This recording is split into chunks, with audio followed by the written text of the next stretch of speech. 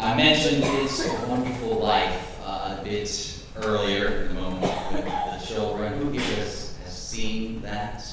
Okay, got some familiarity, right? The 1946 Frank Capra classic that until the age of streaming really would play on most anyone's television throughout the Christmas season. It was just on.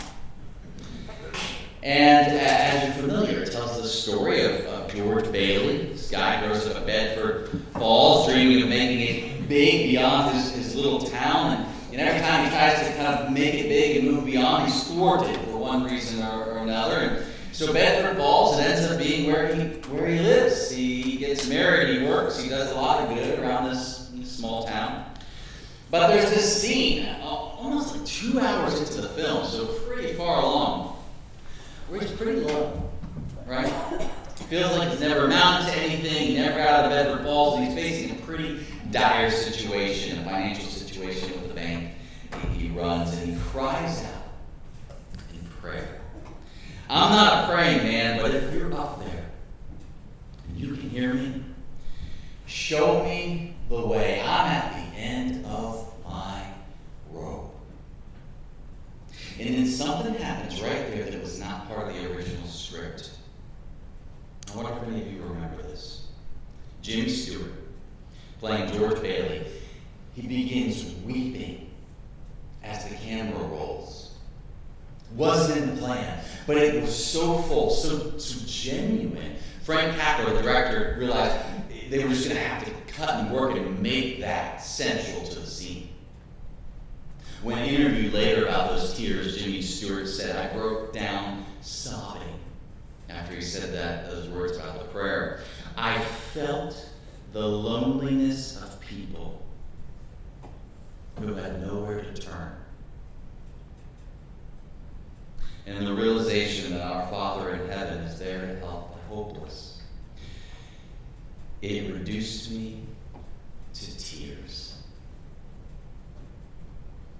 Tears are not something we normally necessarily bring up on Christmas morning, what with all the joy, the festivities.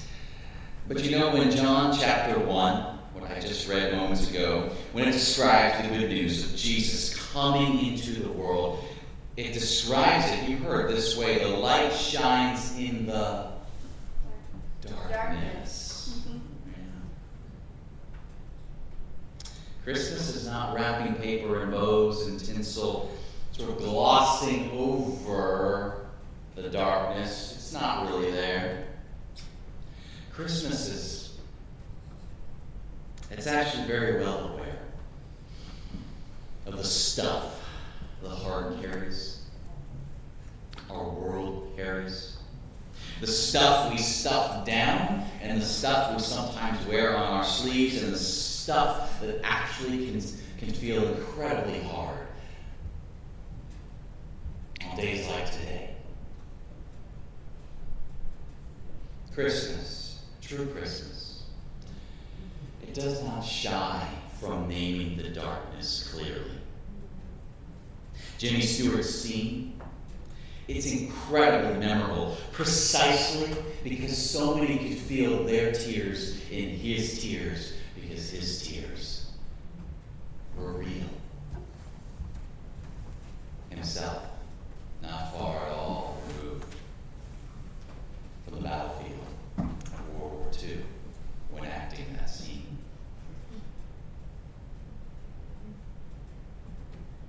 And then do you remember what gives George Bailey hope after offering up this prayer and all this honest weeping? An angel visits him, right? Clarence Oddbody. Remember old Clarence? You remember what Clarence shows George? Clarence gives George a tour of what Bedford Falls would have looked like had George never been born. Turns out Bedford Falls would have had an entirely different name. Would have been a dark town, mean-spirited and held in the grip of a crooked businessman, Mr. Potter.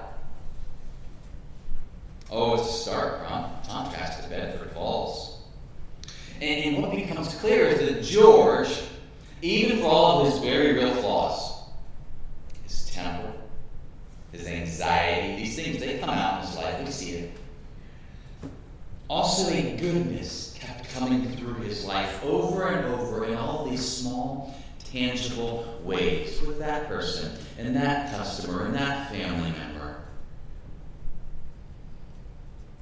Day after day, year after year, decade after decade. And all of these human interactions added up to decades of love that rippled in all these small ways and shaped everything in this town and all the people in this town.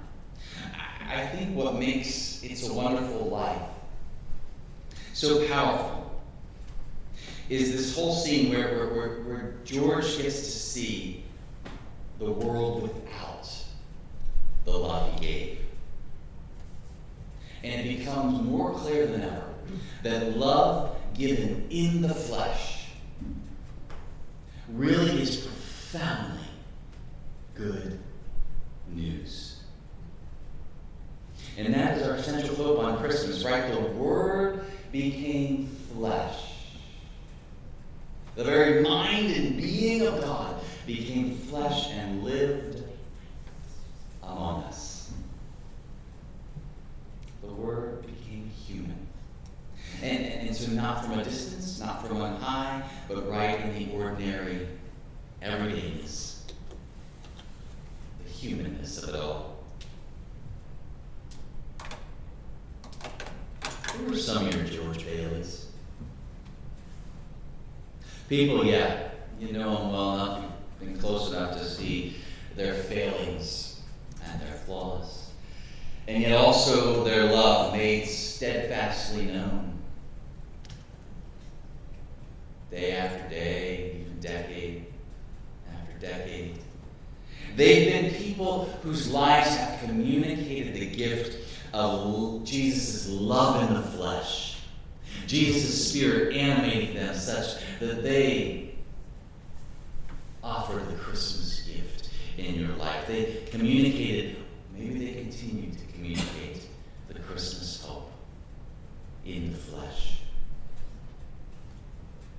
If some of them are living here on earth, what a gift it might be this Christmas for them to hear a word of gratitude. Even the George Baileys can get pretty low. Even the George Baileys know about the darkness.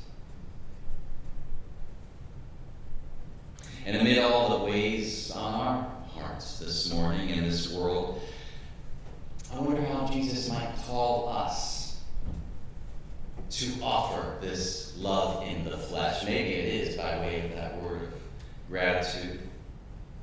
Maybe it's some other way. It hardly need be heroic.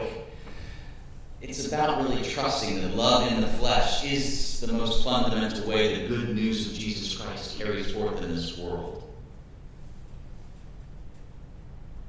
Who might God call us to give a small kindness or generosity or patience or prayer or service?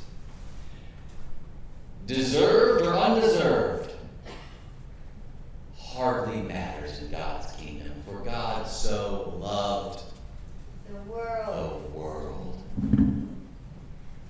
All of them. All of us. Thanks be to God that Jesus was born in the flesh. And by the power of his Spirit poured out upon us, grace upon grace, Jesus is born in the body of Jesus Christ this Christmas morning.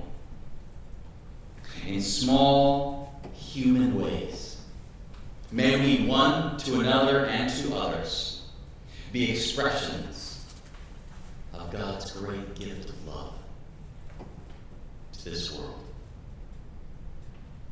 Amen.